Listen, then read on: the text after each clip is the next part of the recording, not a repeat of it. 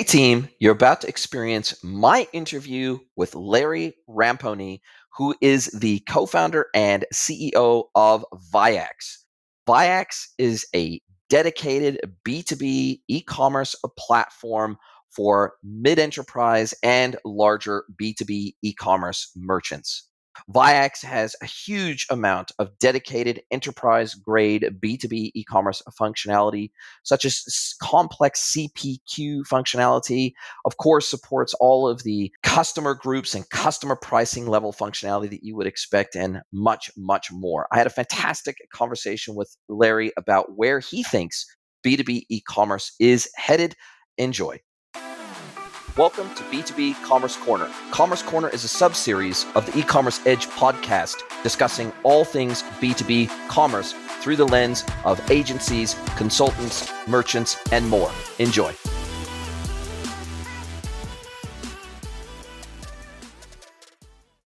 Hello, everybody, and welcome to another episode of the podcast. It is my absolute pleasure to welcome Larry Ramponi to the podcast from Viax. Welcome, Larry. Thank you very much for having me. Really excited to speak to you. I'm super excited to have you here. And you were saying off air that you're originally, even though you're now based in New Jersey, you were originally raised on the mean streets of the Bronx. Is that right? Yeah, absolutely. Definitely. I don't find too many people from the mean streets of the Bronx in this industry. A unique character. Like, originally there, my whole family's from there originally. Nice. I tell you, sometimes being from the mean streets of somewhere will help you in the software development game, right? Absolutely. Toughens you up a little bit. Definitely need some of that thick skin. Yeah.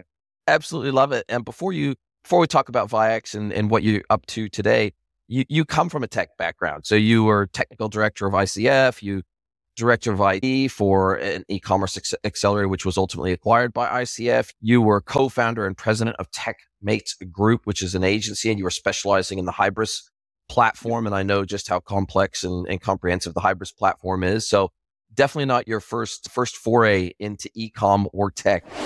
Anybody who has used Shopify for any length of time at all knows just how incredible it is for B2C and D2C merchants. However, it leaves a lot to be desired for B2B merchants and brands. That's where Wholesale Gorilla comes in.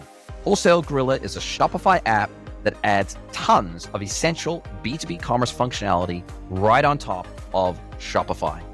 It allows you to run and get started with all of your wholesale functionality that you need to run your B2B and wholesale business online, all within the safety of the Shopify ecosystem.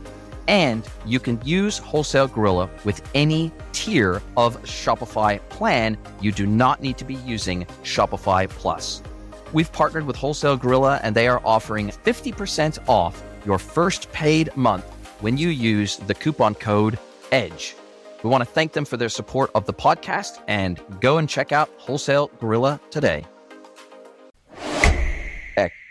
Yeah, correct. My background is in technology. I was a programmer, computer science major in college. So hands on the keyboard, firsthand view of the issues that the B2B market and the manufacturers face. So definitely a unique perspective from that point of view. Yeah.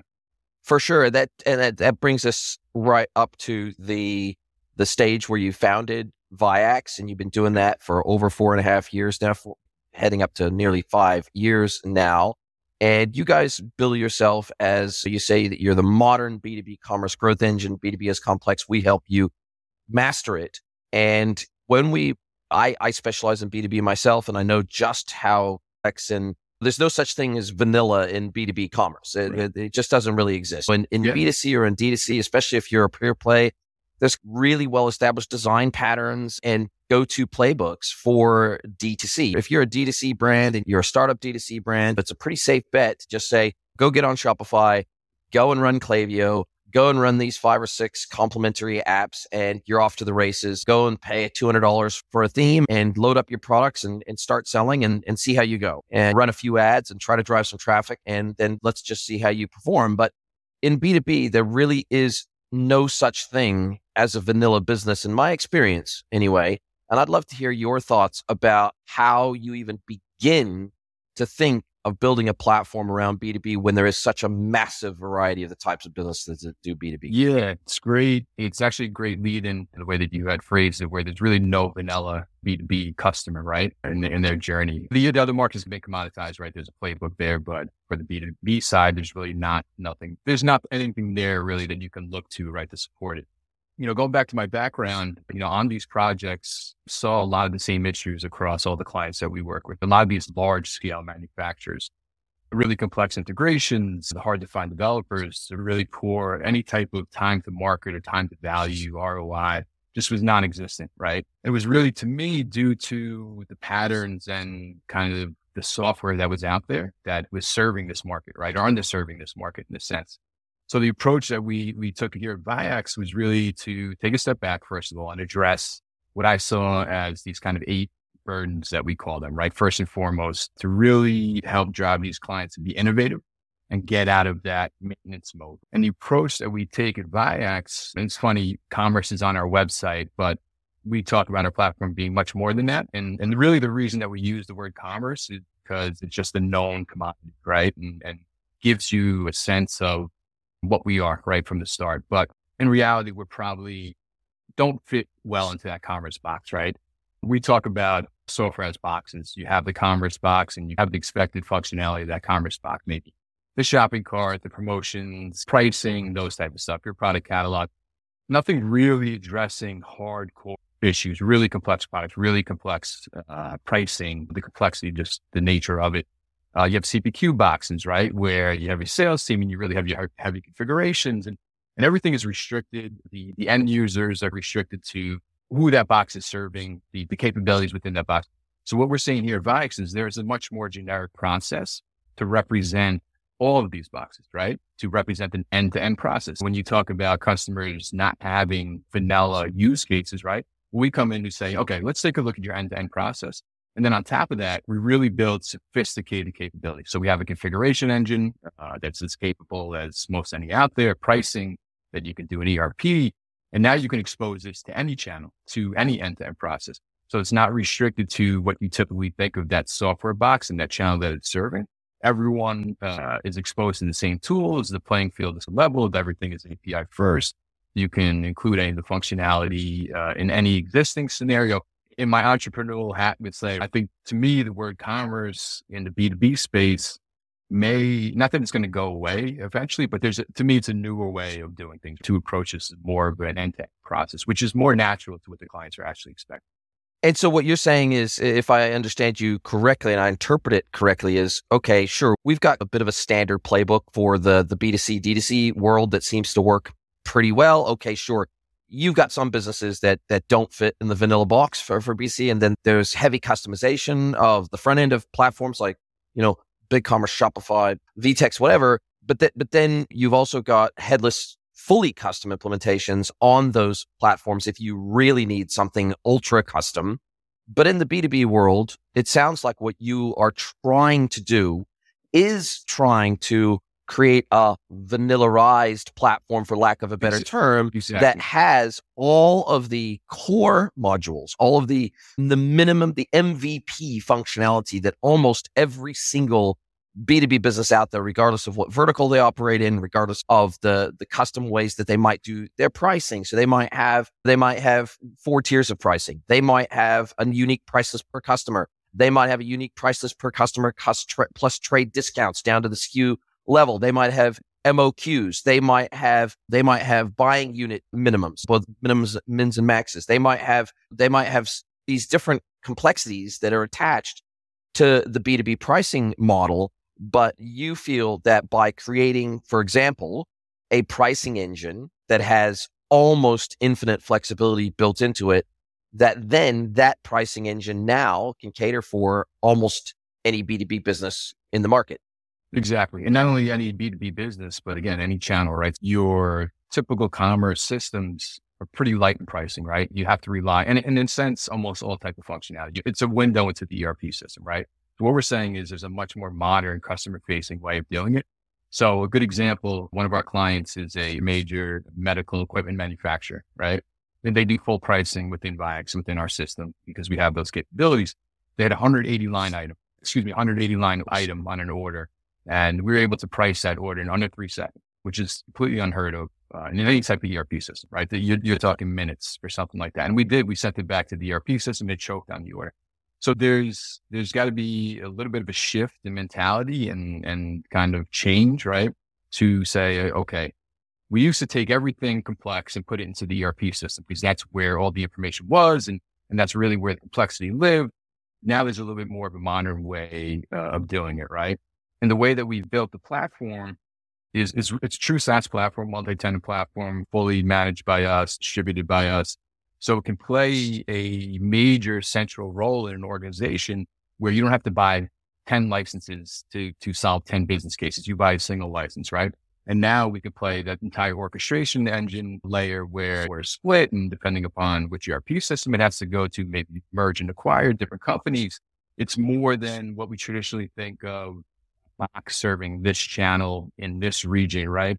Where now we built this to really play its vital, central orchestrating role, almost a quarterback in a sense in these organizations, right? Lighten up your ERP system, let it do what it was originally intended to do and do it well, and move that load into a more modern place. And that brings me to the next piece, which is that you are a modular suite-based platform. And that seems to be the direction that all these larger, more heavyweight platforms are going. They're going to a modular approach. They're going API first. That way, if you decide to do headless or you decide to plug it into a kiosk or you decide to plug it into whatever, then, you're ready to go out of the box without heavy customization of the front end required to do that.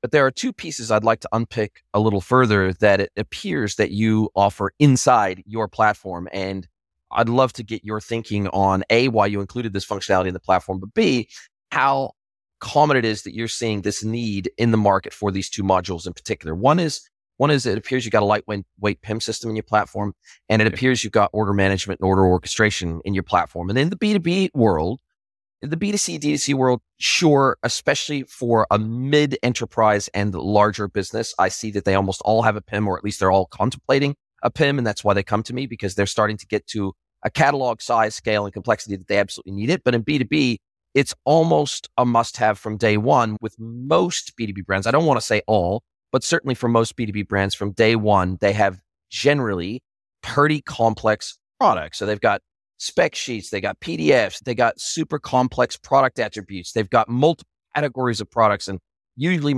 all those categories tend to be pretty complex. And then you have the order management side, which is the order routing side of B2B, can really get complex really fast, especially if they're a distributor and especially if they don't carry all the stock in their own warehouses. Then there has to be super complex order routing to perhaps 3 or 4 different suppliers. And in some cases, for the same SKU, they might have 2 or 3 suppliers for the same SKU even. Plus, they have a mixture of owned facilities, 3PLs, and supplier facilities. And being able to track inventory across all those, plus distribute the orders in a multifaceted way, starts to get those two areas of B2B in particular, the needs around product and the needs around order orchestration generally are orders of magnitude more complex than B2C, D2C. And it feels like that may be one of the reasons why you try to take this on in your own platform, because of the complexity that would typically exist and the number of systems that you would typically have to integrate with your B2B commerce platform to make all this work. So you just did the sales pitch for Vax. So I think that was perfect there, right? So I'll start with the order management and the orchestration piece and some of the areas where I feel like these other competitors fall flat. So one of the things that so I'll take a step back and get a little theoretical about how we approach things. So this idea of the generic end-to-end process is what we call this one order concept, right? So we call commerce, CPQ, or whatever it is your custom end-to-end process, just use cases within our system, right? Because if we built towards commerce, now you're talking about updating and it doesn't fit exactly what you need. If we make this process of creating your end-to-end process trivial, then that's a win, right? And that's fully supported. We can make it custom, the way that you want it. But what we really specialize in is this idea of orchestrating orders across different systems, warehouses, ERP systems, partners, those type of things, right? So one of our capabilities within our system is called product sourcing. And we have a client that has built an entire marketplace using product sourcing. Product sources for us could be ERP systems, they could be stores, they could be third-party vendors. You may have installation products. It might be different installer service products. And then we allow you to have preferences, right? You can have geolocation preferences, highest, lowest price, and you can create your own custom type preferences. And then based on these preferences and the inventory that tells us which is the source, we can split orders since we have the deeper knowledge and capabilities. It's a lighter warehouse management system in a sense, right? But now you have maybe a third-party vendor who's doing your installation or maybe supplying a product. You have this part of the order going to this ERP system, this part of the order going to a warehouse. And we have all those routing rules, right? We have that based on the inventory. But what we also have is the ability for each one of these parties, right, to interact on this order. And we call those business interactions. So now there's a single place, right, or through our APIs, that all of these parties have their sub kind of interaction into this order, right, which is not really found out there in the market. So if I'm a third-party vendor, or if I'm selling a product on your system and I come in and I look at this order, I'm just going to see the subset or that product that I'm really responsible for. So that really reduces the complexities of the viewing, right? And the workflow of all the suborders, the sub interactions. So you can get really complex.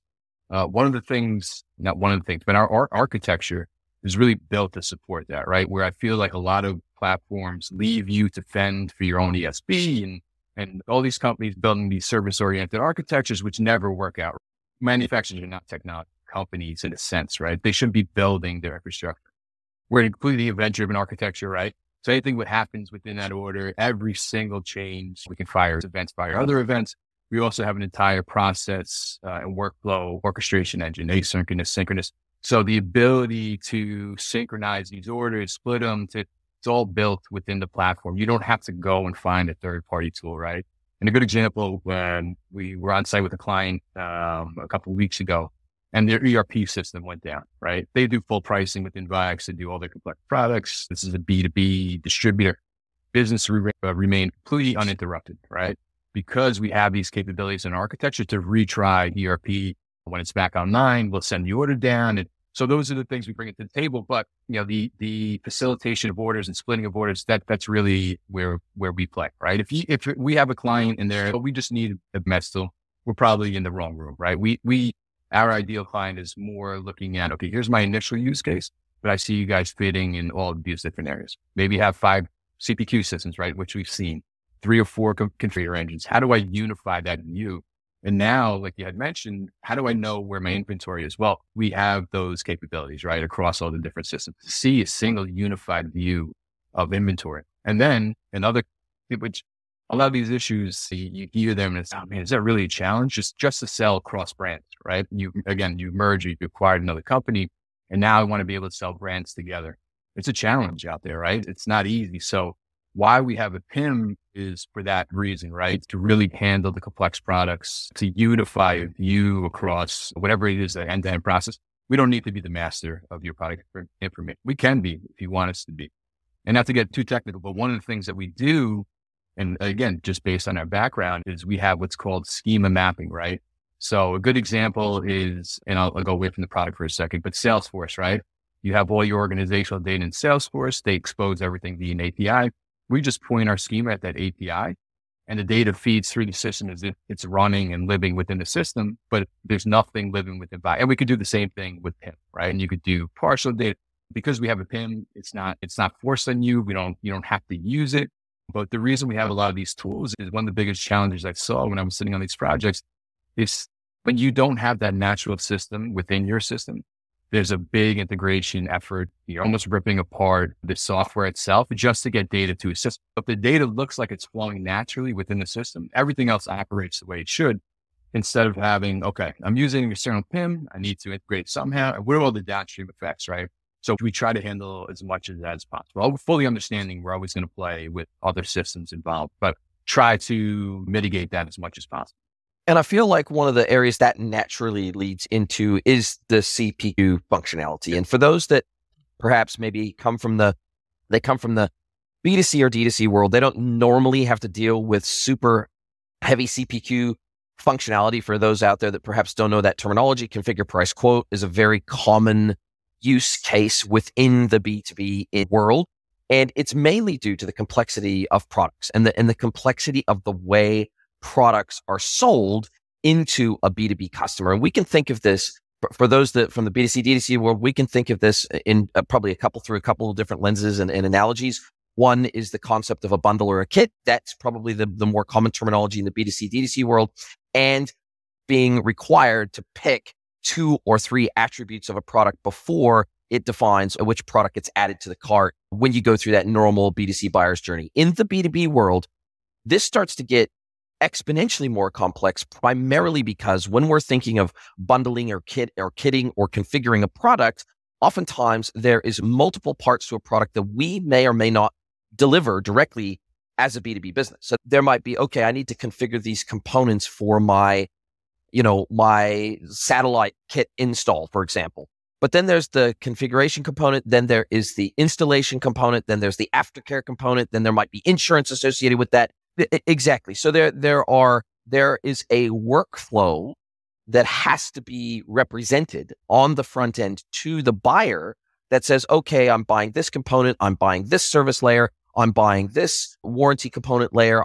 And only once you've gone through maybe 5 or 6 steps of configuring your product does it then define and what ultimately results in usually a SKU that is a composite SKU. And that composite SKU is effectively a virtual SKU composed of these different components or these different items that each would normally have their own SKU in the B2C, D2C world, but they don't exist.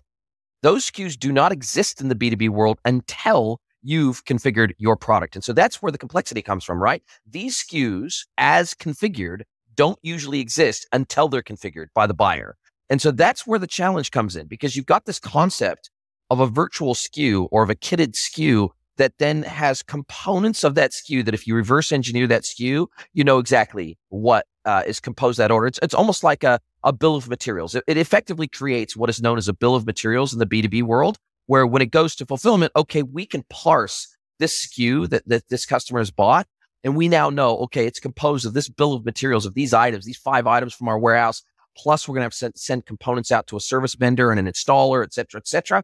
So CPQ, whilst on the surface sounds like it's super simple, in the B2B world, it suddenly gets exponentially more complex because of the way that you mix products and services very commonly in the B2B world. So maybe you want to speak to how you even began to think about what a CPQ module needs to look like for your average B2B merchant when there's no such thing as an average B2B merchant. And CPQ was really the impetus of starting Bikes, right? I was on a project where another major manufacturer, and it was a CPQ platform, $250 million implementation, right? Really complex. Every SI you could think of was there. At the end of the day, you hit the save button and it took about 10 minutes to reprice a quote, right? So there's a lot of complexities around CPQ, and it's usually our foot in the door because it most represents that end-to-end process, right? There's a workflow associated to it. There's different parties involved, right? There's the end customer. One of the major issues with it is, and we talk about the boxes, is that really heavy configuration is restricted to your sales team. Can you really expose that to maybe a indirect sales team? Can you expose it to a partner? Can you expose it to an end customer? And that's really the problems that we're trying to solve, is unifying that experience. And that's what we really drive to. In terms of the configuration, you maybe configure a tractor, right? That has hundreds of lines on a BOM, right? And all different pricing. And a lot of the challenges for that is these customers, what they call ATP, right? The availability to promise. Because as you're going through this configuration, you want to know, okay, it's going to come in a month, but if I did it this way, maybe it's going to come in 2 weeks, right? That's super, super important for these clients and a major challenge right now. The pricing as these things are happening. And again, how do I have maybe pricing in ERP? I have products over here. The CPQ system doesn't care. Somehow you got to get this information to it, right? There's not a natural app that says, okay, use this pricing there's some sort of integration that's going on. The other part of it that we do is the guided selling piece, right? The same engine that supports our product configurator, we use to do guided selling. So now you can tell your customers, all right, give me some information about what you're looking for. And maybe that kicks off the workflow itself, right? Okay, I need a tractor and it's going to be on this type of condition and these type of fields and this type of, and then a salesperson actually has a bit of an educated customer and education on what they're looking for versus that workflow that lives within that system. And maybe I'm passing back and forth a PDF or an Excel spreadsheet, which we've seen a lot of. the ability to digitize that entire workflow and reduce that complexity and reduce the sales cycles. The ideas of bombs, right? So you had mentioned a 5-line bomb. Maybe in a manufacturer, there's hundreds of lines of bombs, right? But how do you take that a level up and have a representation of that's more understandable for your customer? Maybe a wheel on a car is made up of 10 line items, the nuts, the bolts, the rim, but your customer only cares about it as being a wheel, right? So we have what we call sales solution bombs, right? Which can then be further exploded out to manufacturing bombs. Like I mentioned, it's probably the use case that we see the most, right? When we get our foot in the door. And it's also, to me, one of the systems that's probably most abused in a sense because it supports a workflow. So when I have a workflow and maybe it's not CPQ, maybe it goes directly to an order, or maybe they're looking to that system because that's really all that that supports it right now. By taking that end-to-end process approach, I think we lend to CPQ use case very well. The other challenge I see a lot out there is none of these guys have one configurator, right? They have this legacy configurator that configures these type of products, and then they have another configurator that configures these type. And to get that on the same quote of orders is challenging, right? So to unify that type of experience, I think is beneficial for the customer.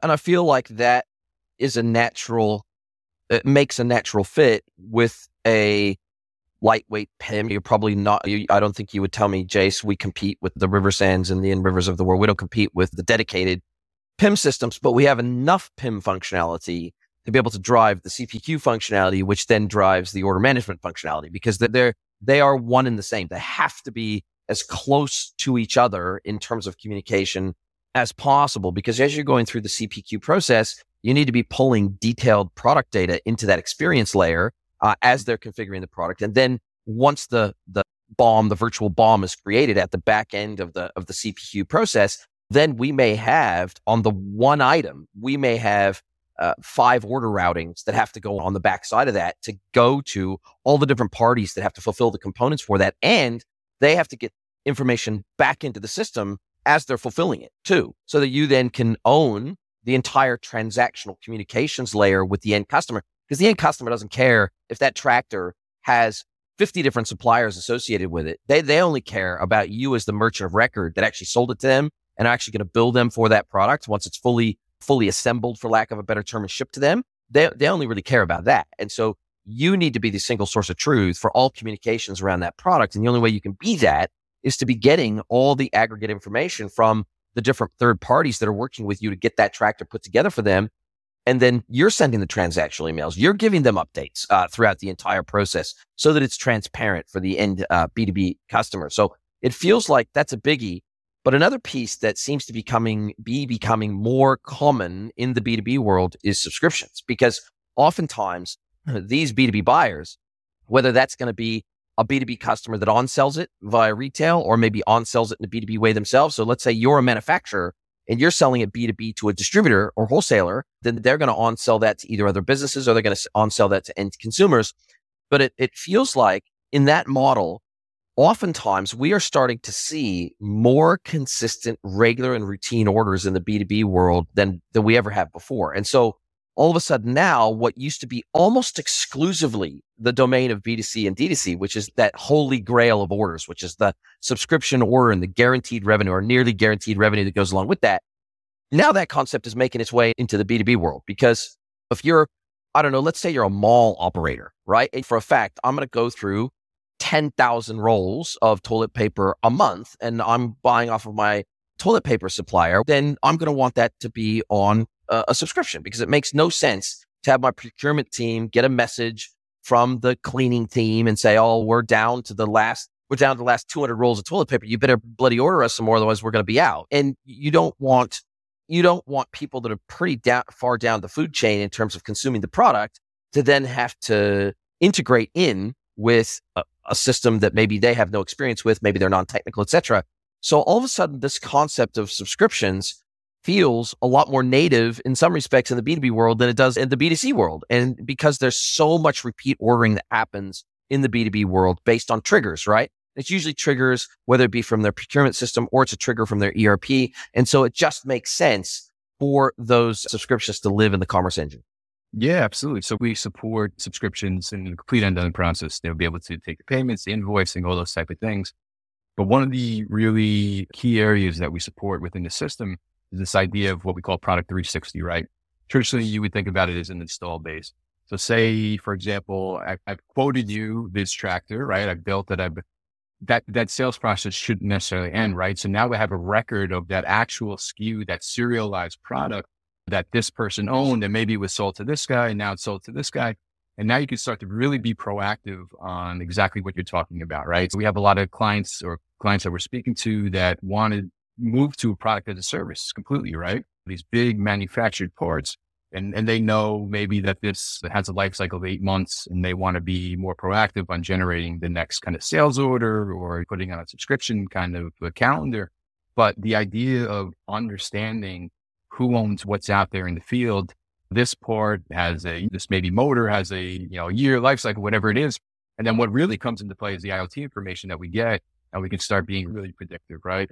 We did this POC with a heavy equipment manufacturer, and they have equipment throughout North America, and they would send us 4 million messages an hour, right? This IoT information, and we'd get it, we'd run it through machine learning and some AI and categorize each one of these messages. And what it was able to do was give their distributors the ability to create subscription services around different types of messages, right?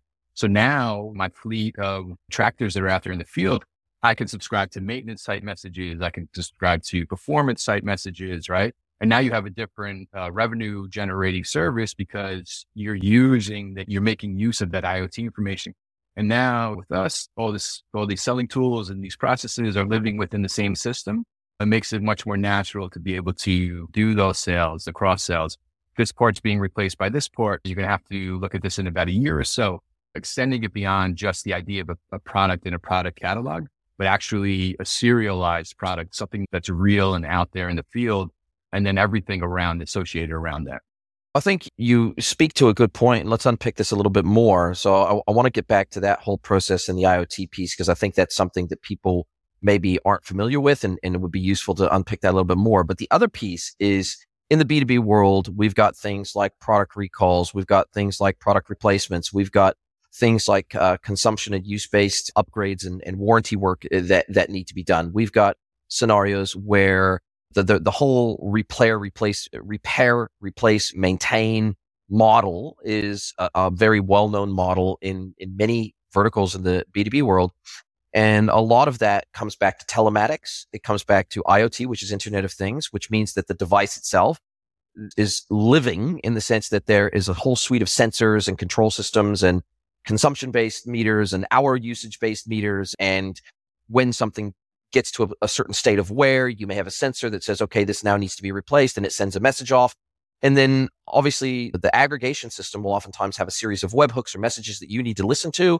And so we're now getting into an area where a lot of these concepts don't necessarily exist in the B2C, D2C world in the same way. And so you may be aggregating, you may be the system of record for when the initial product was sold, but then you also need to integrate in with the B2B customers' systems, because they might have telematics, for example, on a piece of heavy equipment that see you on that tractor, maybe not only tracking hours, but it may be tracking PSI on a tire, or it may be tracking something like internal PSI on a hydraulic system, so that when something needs to be fixed or changed or swapped out, or a valve needs to be replaced, or how efficient is that machine being driven? Is it the patterns it's going in, stuff like that? Yep, absolutely. Yeah, and so you now need to be almost the font of all knowledge in a way, because you've got not only incoming messages from these systems, because you were the original system that sold that complete system or component, but now you need to be gathering information in an inbound way so that you can then trigger off further purchases against that product, where those orders then need to be routed to maybe a field services team, to where instead of just a product, or, okay, we now know we need to send out another 50-liter jug of hydraulic fluid for this tractor. It's not just that. Now we need to send out a field service rep to meet at the job site where the hydraulic fluid is being shipped to, or we need to ship that hydraulic fluid to the service partner, the field service partner, and then they take that hydraulic fluid out to that tractor. It's serialized. It's got the serial number on the tractor. They can identify the tractor on site. They can plug in their ODBC system into the ECU of the tractor, and they can get all the information, and they can do all the work right on site right there, plus do an inspection. And in some cases, during that inspection, they may find other things that need to be fixed or replaced or upgraded on that tractor, and they need to send the message back to your system. So you become almost, we could get into the nuances of this, but in simplistic terms, you become the forever traffic cop associated with that product in terms of inbound and outbound data and what the hell to do with it in certain scenarios. Yeah, and providing a unified view of that entire process just laid out. Think about all the different parties involved, the products, the motion, the shipments, the deliveries, the workflows associated with each of those. So the way that we design the system to handle these generic end-to-end processes, that's all they really are for us, right? So it's simple for us to model any one of these workflows out, but really provide view for your customer, which is ultimately what you want to be able to do. Yeah, so it naturally fits into the platform. Plus the event-driven architecture. So anything that comes in the system fires an event. You can listen to certain events. You can register certain handlers. And any language you choose, you're not restricted to a certain set of languages. Yeah, all those things well supported within the platform. Yep. And finally, I think let's talk a little bit about one of the final modules that you guys have, because I'm seeing this more in the B2B world, and I'd love your thoughts on it.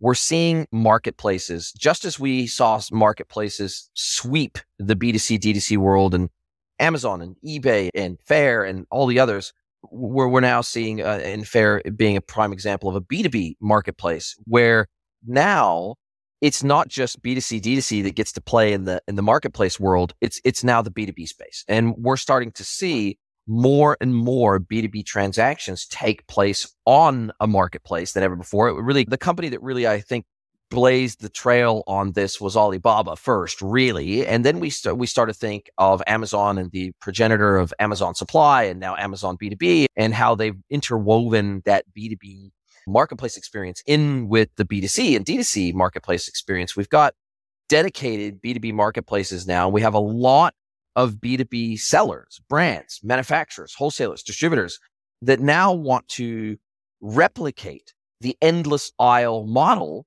that the whole idea of endless aisle came from the B2C, D2C world. It didn't come from the B2B world. But now we're cross-pollinating that exact concept into the B2B world. And in order for most B2B brands to adopt this, it's a super heavy lift, because that inventory that they don't carry in an owned warehouse or in an owned 3PL, now all of a sudden they have to be pulling inventory numbers from suppliers who are going to ship directly to the end customer. And you might have an order that has 5 items, but 5 suppliers, and you might be a supplier of only one of those items yourself as a B2B vendor. And so now we've got multi-vendor management that has to be managed under one room and under one tech stack. And as I understand it, you guys do offer that. And all of a sudden, this now starts to look a heck of a lot like multi-location inventory, but with the added complexity that you want the third party that's going to be doing the fulfillment to be able to manage their catalog within your system. Absolutely, right? So that for us is vendor managed catalogs, right? So we have the ability to give each of these vendors the ability to manage their own portion of the catalog. So there's really 2 kind of the marketplaces that we're talking about. Maybe a manufacturer or a B2B customer wants to start their own marketplace, right? That's one scenario. And then you have the Amazons of the world and the kind of established marketplaces there. So for us, if you want to start your own marketplace, one, what does that really mean to you? Are you really going to allow competitive products onto your platform? Are you most likely what that means for these established manufacturers is supplemental type products, maybe services, installation, those type of things, which we handle very well. We have commission models within our platform, costing models. The real challenge that we see at Viex with the marketplaces is the complex products, right? They're not really supporting these heavy configurations, right? Or what if I wanted kits and bundles and based on where you are contextually in the world, the region, this and that, I get different options. Maybe I get different pricing. Those things just really necessarily aren't supported with the current marketplace options, right? Basic, here's my inventory, here's my prices, and I get this from. So where we really differentiate ourselves is the ability to support that complexity, right? Where you can have a marketplace, you can supply a marketplace, you can have your own. And again, that experience is exactly the same. Plus with us, there's not an additional license to be able to support that use case, right? Now you're introducing probably a new system that has a GMV take rate associated to it. So that thought of the marketplace becomes a little less enticing, right? With that kind of entry fee, the entry barrier. What am I really supporting?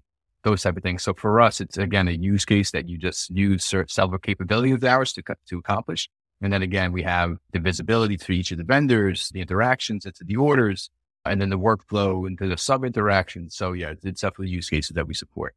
And what do you see as the areas that maybe you don't do so well today, or you don't do at all, you don't touch, and you've got some customers that are saying, hey, love your system, but we need it for this vertical, or we need it to do this use case that you don't yet support? Or what are some of the use cases that you already say, look, in order for us to attack this new vertical that we want to excel at, we need to add this functionality or these use cases to our platform. Otherwise, we're never going to get traction in that vertical.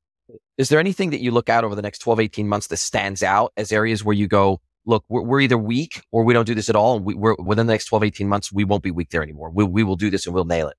So for us, like the goal was always to take a look at what's done in ERP right now and what is that division line, right? What should be in ERP and what should be in a more kind of this modern customer facing type platform. I think some of the warehouse management stuff, we'd like to be able to get that data and present it in a more customer facing way to a certain extent, right? We're not a warehouse management system. We're never intended to be a warehouse management system, right? Those already exist, but really more of looking at what it is that we can get information to our clients. ATP is a big one for us right now. True ATP during configuration, understanding exactly when I'm going to get this particular configuration. And then maybe based on our product sourcing preferences, all right, show me the fastest configuration, show me the cheapest configuration, show me this configuration. So ATP is a big one for us right now. We're always improving our capabilities. I'd say our configuration engine will probably be a little bit different. Everything we build is in self-service manner. So even the most complex configuration, your product expert come in, drag and drop rules, create instead of having to rely on a programmer. The other area that we probably won't touch and we don't do well, we have a front end. It's more of a business focused front end, sales tool, all the different parties. We're not a CMS tool. We probably never will be a CMS tool. If you need a storefront, you use us in a headless manner. So there's definitely distinctions that we know when we walk into a room. Somebody's looking for a commerce platform or a CMS tool. That's not us. Thanks for speaking to us. If you need us in another 6 months or so, I'm more than happy to speak again, but we know the room that we fit in. Yeah, so I think that's where we're looking ahead right now in terms of functionality that's out there. And of course, our clients, help drive that roadmap as they see fit for what they're trying to do. And we say, okay, this makes a lot of sense for us. Let's bring it in-house. That helps drive it as well. Yeah, it makes sense. Look, you're never going to be able to be all things to all people. So specializing and being super clear in what your use case is that fits really well and what your ICP, your ideal customer profile looks like. But ATP feels like a natural vector to really get better penetration of the market. And so for those that aren't familiar with the term, available to purchase is a common terminology used in the B2B world, especially with complex configured products, because you might be grabbing components in that BOM from 5 different suppliers. And generally speaking, you will have availability from those 5 different suppliers of those 5 different components. And usually the furthest out availability becomes the availability to purchase time frame for that customer, because for all intents and purposes, you can't sell it until you've got all the components of that product. And so being able to message that and assemble it and all that, when the bundling and the kitting process might happen under one roof, and then the fulfillment might happen under another roof. And so that there's also availability to not only availability to purchase, but also availability to deliver. And I think there is estimated shipping times for both those components as well as a complete product. And so I think being able to message that super transparently, just like in the B2C, D2C world, we want to be as transparent as we can. And we can't be transparent, even if we want to be, if we don't have all the information. If we don't have the component information, if we don't have the calendar availability of the installer, if we don't have all these things in our system, or at least access to those things in real time via API, we can't be transparent as much as we would like to be. And so I think that feels like a really natural vector for you to be able to bring higher levels of transparency to be purchases and B2B experiences. Now, when we think about that sort of forward-looking thing, how do you guys make your money? Now, usually with platforms like yours, when they're suite-based like you are, and you may not take the whole suite, it's usually either on a per seat basis inside the business. It's usually based on either a transactional basis, the number of transactions, the size of the catalog, which modules you take on, and you're fairly and squarely in the enterprise space. Let's not argue about that. You're not going to be able to ever be a Shopify and say, hey, we got these 4 tiers, one's $50 a month all the way up to $2,500 a month, and let's call it good. That's not the way you guys work. And I think enterprise software could probably get to that point a lot. But for you guys, how do you price and sell your product in the market? Is it a combination of all the above?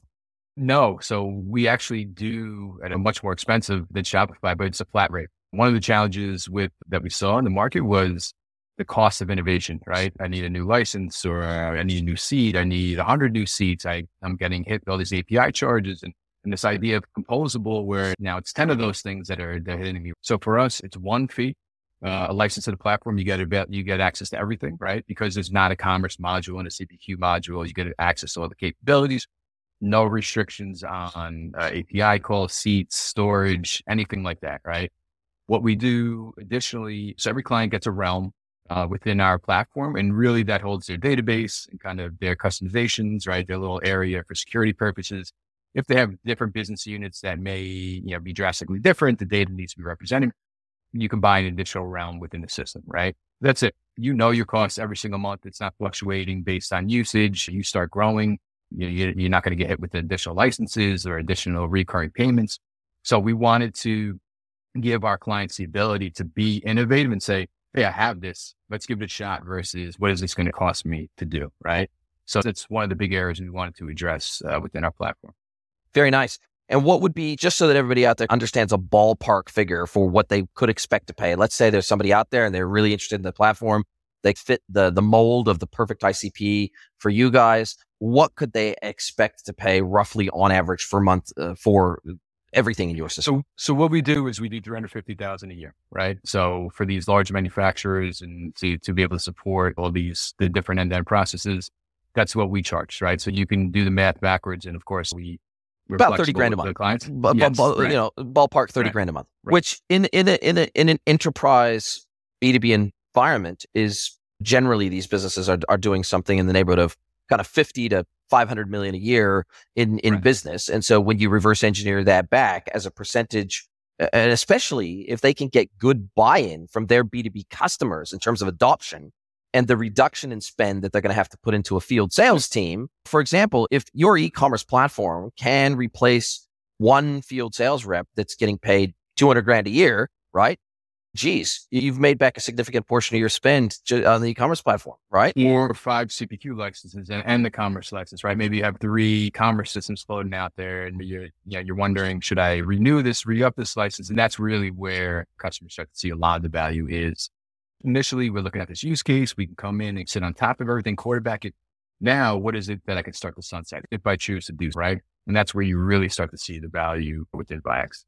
And one of the final things that is oftentimes tricky or a little bit more complex or a little bit more expensive in the B2B world is system integrations. Because usually in the B2C, D2C world, maybe we got to integrate with one ERP, one PIM, maybe one PLM system, one system of record that doesn't sit in the commerce platform. But in the B2B world, oftentimes that's not the case. Oftentimes it's a multi-headed hydra of integrations. Now, you guys don't pitch yourself as an iPaaS platform. So in your experience, do you generally find that your merchants that come to you, they'll already have an integration middleware platform when they get to you?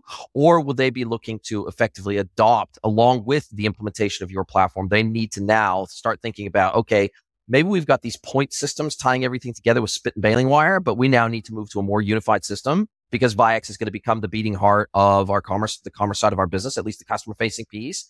Now we need to do all these system integrations, which can be a heavy lift for a lot of brands. How do you guys think about system integrations? Because as you say, in many respects, you might be adopted as a headless platform. Yeah, it is one of the first and foremost key parts of our platform, right? It's definitely something that started, you have to have it, right? The complex integrations between these systems is the number one headache for these manufacturers. So the 3 tenets of our architecture is the event-driven architecture, this workflow and process orchestration engine, and then our middleware. So every client, we come out of the box with the middleware. It's based on an open source tool called CamelK. CamelK provides hundreds of adapters to all the popular systems.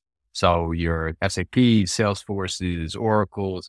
So we can get you up and running most likely way faster than having to support your own middleware, right? supports every possible protocol, file formats. So it's at the forefront of everything that we do, and all of our clients use it. Everyone has access to it. But it's one of its differentiating factors. I think a lot of platforms look at it as they'll fend for themselves, right? The clients. And again, going back to what I've seen earlier, yeah, they all have some middleware, probably multiple tools that they're using. Never really done well because you never get out of that mode of, innovation, and you never get into the innovation mode, and you're more in just maintaining type mode. And this is just something else you have to maintain. You're probably relying on a third-party partner to an SI to do the implementation of it. So for us, that's a must-have provided out of the box. And for Shopify, for Big, whatever, in the B2C, D2C world, the largest customers, Shopify doesn't do implementations. BigCommerce doesn't do implementations. They have agency partners that do the implementations of their platform. Now, in the B2B world, what I have oftentimes found is that the implementations, at least initially, when a platform is relatively new, they have to seed the market with implementation. So it means that whether they like it or not, they got to do the first handful of implementations. Then when they've proven themselves in the market and there's a little bit of demand, then they can start bringing on really good implementation partners and SI. They can own the implementation. Maybe you help with the scoping. Maybe you help with the initial solution architecture, or at least supporting the SI from a solution architecture perspective. But then most product companies don't also want to be service providers and managed service providers and professional services providers because it's difficult to do both. So do you guys have partners that you work with, or are you still in the phase of, hey, we need to own the vast majority of these implementations ourselves, otherwise it potentially isn't going to be done right, as we're still seeding the market? Now, you're not brand new. It's not like you're less than a year old. You're almost 6 years old now. So the reality is, I'm guessing that you maybe have a bit of a combined go-to-market approach where you've got some agency and SI partners, but then you have a big hand in most implementations as well. Yeah, so it is that. So we definitely have implementation partners. What we do for new clients is we offer proof of value, which is usually about 2 to 4 weeks, where we do the implementation ourselves. We may have a partner running alongside of us. We'll pick a use case. So we'll do that implementation, get them comfortable with the system, get the SI comfortable with maybe the project. And that's really production ready code. This is not a spaghetti, throwaway code at the end of it. So that's typically how we operate, and then we let our SIs run with it. But what we do is 2 things. We have a customer success team that is involved in every project. But the other thing that we do, because of the way that we're architected and the way that we look at these end-to-end processes, we run what's called these one-order workshops, right? So every client that we engage with, we'll bring our partner in, and we'll get the business teams in, we'll get the tech teams in. And we have a methodology where we'll look at that end-to-end process. We'll get all the parties involved. We'll get all the systems we need to integrate with, and the output of that is actually the workflow and the system kind of diagram of end-to-end process. And then we can hand that off to the SI. They have head start on it. The business team knows and understands events. Okay, this person logged in and did this. I need to be able to describe those things. So these one-order workshops are something that we run typically every 2 months. And then once the SI is comfortable doing it themselves, we take a back seat and participate, but don't lead those. And they've been really successful. We've gotten some great feedback from C-level, that they've never seen their team operate in this manner. The silos are being broken down because of the way that we've set up the system and the language we allow people to speak, to build requirements, and to understand this end-to-end process. Wow, absolutely incredible. And if people want to get a hold of you and find out more about Viax, I'll put all the links, of course, in the show notes to the website and to your LinkedIn. But just for everybody out there wondering, Viax, VIAX.io is your website. And then you're also on LinkedIn under Larry Ramponi. Yeah. How do you like people to generally find out more or get in touch with you guys? Do you prefer LinkedIn? Do you prefer website? Do you have a preference? LinkedIn is fine. You go to the website, you go to the chatbot. If you want to contact me directly, lramponi@viax.io is my email address. And even if it's just a conversation to learn more or just talk like we have here, talk shop, I'm more than happy to hop on a phone call. Absolutely. Feel free. Love it. Listen, I appreciate your time. We're coming to the close of our time together, and this is where I get to flip the script and hand the microphone over to you. I get to let you ask me one question, any question you like. It can be personal or professional. So, Larry Ramponi from Viax.co, what is your question for me today?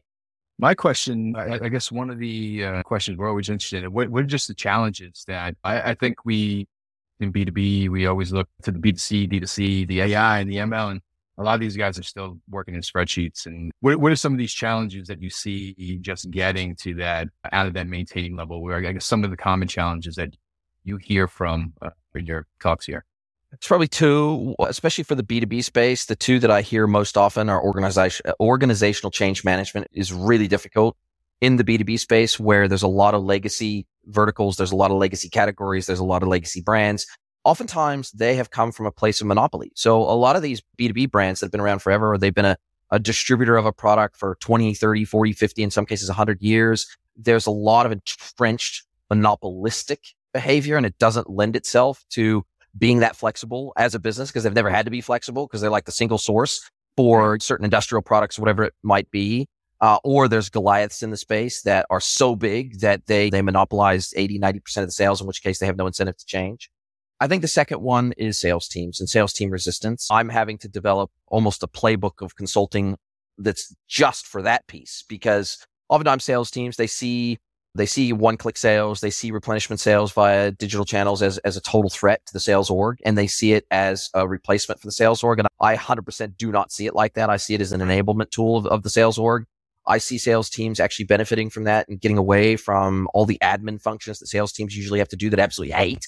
I don't know a salesperson on the planet that likes admin, and sales teams can spend up to 50, 60% of their time just on admin functions and manually inputting orders into ERPs, et cetera. And so if we can enable and empower sales teams and show them what that means and allow them to own and maintain named accounts, and they get credit for all sales, regardless of the channel it comes through, then I could usually have a pretty productive conversation with sales teams and get them on board and excited about a digital project. But certainly those are probably two areas: organizational change management, resistance of sales teams. And then I think probably the final one there is leadership. And I think that within these businesses, particularly if they've never done e-commerce before and it's their first go at this, or maybe they got a 10-year-old e-commerce platform that sits in a corner in a server room somewhere, and they don't advocate it. They don't recommend it. They don't use it. It's there. It's been ticking away in the background. I mean, maybe it sees a few orders a month, but it's not part of the beating heart of their business operationally.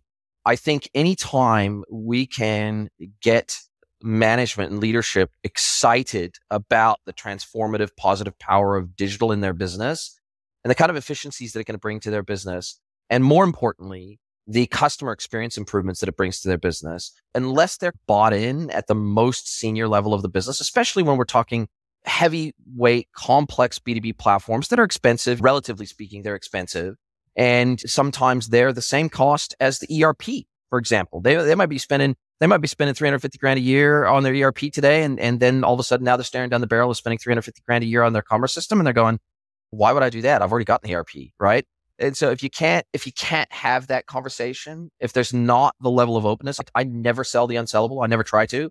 So if basically I'm on an initial call with a prospect and they're looking for a consultant to come in and hold their hand through the process, but they're not really genuinely bought into this whole concept of digital enablement, I walk away, because I know that the trough of despair during these large scale implementations, what happens. And if they lose the faith halfway through the project, then that's when projects tend to fail. But if they're absolutely going to do this, regardless of how much intermediate pain they may have to swallow to re-engineer processes and translate analog processes into digital equivalents and the like, if they're really bought into that, then I'm bought into that. I'm all in on that. But it comes down to, I don't want to have to convince any business that digital transformation makes sense for them. And the final piece I'd add to this, and I know it's a bit of a long-winded answer, but I try to be really crystal clear, especially with B2B orgs, that digital is a journey. It is not a destination. This is not going to be a one and done project. You have to be bought into this as the key driver of customer experience in your business, because it's the system that will face the customer the most in the business. And if you're not bought into that for the seriously long term, then just don't even bother, because there's a lot of people that will be pulled off of BAU, business as usual, to help get these systems implemented. And you also have to look at the long-term resource management around these systems and processes and say, look, we're going to have to maybe do some org design on our organization. We may not have the resources internally today to be able to leverage these systems to their full potential. So we're maybe going to have to do some process reengineering. We're maybe going to have to do some org design reengineering to fully support these channels within the business and this new way of working. And sales teams will have to work in these systems too, because they're customer facing. And yeah, that's a long-winded way of saying, I think that just the change management piece is the piece, and getting everybody on the bus, because what I find is even in very large B2B organizations, oftentimes they either don't have a marketing department at all, or they've maybe got one marketing manager. Whereas in B2C, D2C world, marketing drives everything. They usually own the budget for commerce, right? And so therefore, you're usually, when you're doing scoping and all the engineering and solution design and everything else, that usually is led by the marketing customer experience team. In the B2B world, it's usually led by the sales teams or the ops or IT teams, right? So in the B2B world, you're dealing with operators. You're dealing with hardcore IT people. You're dealing with hardcore operations managers. You're dealing with hardcore sales managers that need to drive revenue for the business. And so you're dealing with these serious operators that are seriously managed and KPI'd, and they got frameworks around their roles, CTOs, CIOs, et cetera. Those are usually what you're dealing with in the B2B world. So it's a totally different kettle of fish. You're not dealing with people that are worried about pixel perfect design and all the bells and whistles around the UX. You're dealing with people that functionally in a business are doing all the heavy lifting of sales. And if you're going to be bringing in and trying to bring in a solution that doesn't tick all those boxes for them, you're going to get your ass kicked to the curb. So that's the thing that I'm seeing. Yeah. The fear of change, right, is what drives a lot of this. Is great. The only other, so one question, just quickly, just very curious, especially the startup, what is that characteristic or that client has, right? The one who gets it, is it innovation? Is it they're disruptors, or what is it that you see that ideal customer, right? Because we need to get that profile and we need to sell to the right people. We need to know right away that this isn't that person, right? What is it? Maybe 2 or 3 characteristics of that person, that ideal customer. It's generally one of 2 things. It's either the leadership of the business has changed, meaning that oftentimes I go into businesses that are maybe 50-year-old family owned, they're still privately owned companies, and maybe the grandfather or the father founded the company, and now the son or the daughter, the granddaughter, the grandson are now taking over the business as a key leadership team member in the business. And they realize they're young, maybe they're a millennial or whatever it might be, and they're taking over the business, and they realize, well, geez, we're so far behind. We're playing catch up, and we have to do this. We know the writing is on the wall for these physical in-person field sales team processes, and we got to do this. We have to bite the bullet. We got to own this, and we have to be better. We have to do better. If we want to survive and be relevant, we have got to do this no matter how difficult it is. Those are the ones that generally I see super good results with, because there's been a leadership change in the business and they get it, right? Or somebody's passed away, or somebody's left the board because they're old and they're retiring. And so you're getting a wholesale change of management. So you're getting a whole new management style and a whole new management focus that can oftentimes, because they're undergoing so much change in the business anyway, just in the swap over of leadership, now all of a sudden to think about digital channels at the same time becomes a whole lot more natural, because it becomes part of the conversation of that change management.